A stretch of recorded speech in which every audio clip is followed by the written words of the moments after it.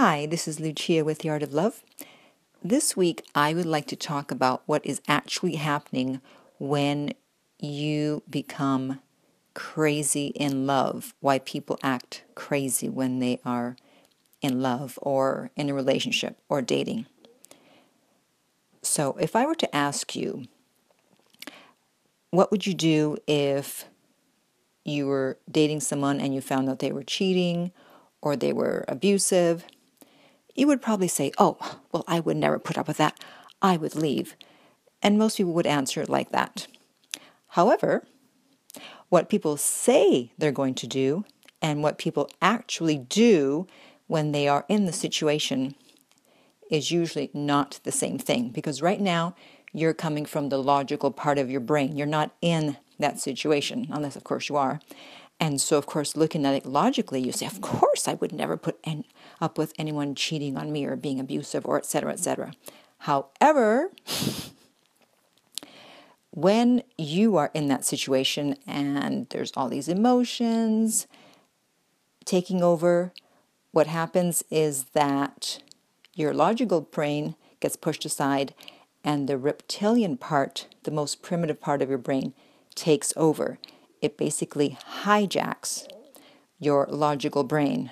So, to take a line from a movie, it basically says, I am the captain now. The captain of your relationship. And it makes decisions based on survival rather than logic. That's why when you see people making very illogical, irrational decisions, it's because they're not coming from their logic. Their brain has basically been hijacked. And then they end up writing me, and I answer their letters or their questions. Because the primitive part of the brain is just interested in survival. It has 0 IQ, and so for women, a fear that comes from back when we were cavemen and cavewomen is of being left, because women could not survive by themselves in those times. And so if they were shunned by the tribe or they were left by a man, then that would probably mean death. And so that has been carried on, and that's why it feels like a death. If a man leaves, you think, oh my God, because you're not actually thinking. It's the primitive part of your brain that's interested in survival, and so it tries to hold on, like, no, you can't leave because I won't survive. Whereas if you look at it logically, you go, well, of course I can survive. What am I thinking? And for men, it's about, quote unquote, spreading the seed. So you need to spread your seed in order to keep the race going, and also to have a family so that there will be someone to take care of you when you're older.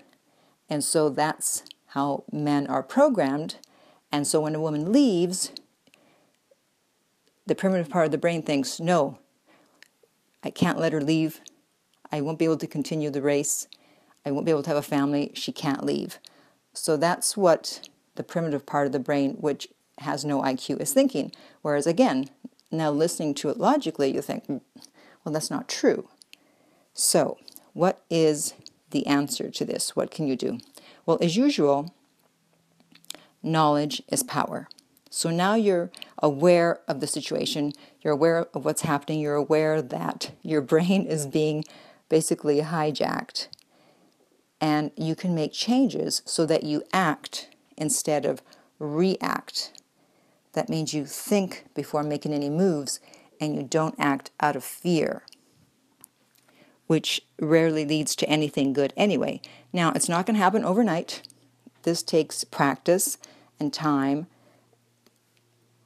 Usually, as you make mistakes, you do a course correction. So you were in one relationship or in one dating situation, and you messed up because you came from your reactive brain, from your fearful part of your brain, and you go, okay, I'm not going to do that again. Or even if I do feel that fear, I'm not going to act, because it's going to come up. I mean, your logical brain will get hijacked, but now that you're aware, you can take back control so that it's only hijacked for a very small amount of time rather than weeks or days or months. And that way, when the primitive brain tries to take over your relationship and says, I am the captain now, you can say, oh no, you're not. So, if you have any questions or comments about this, you can contact me at theartoflove.net, where I am also available for private coaching.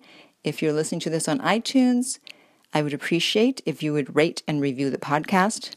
If you're listening to this on YouTube, please subscribe. And finally, remember that love inspires, empowers, uplifts, and enlightens.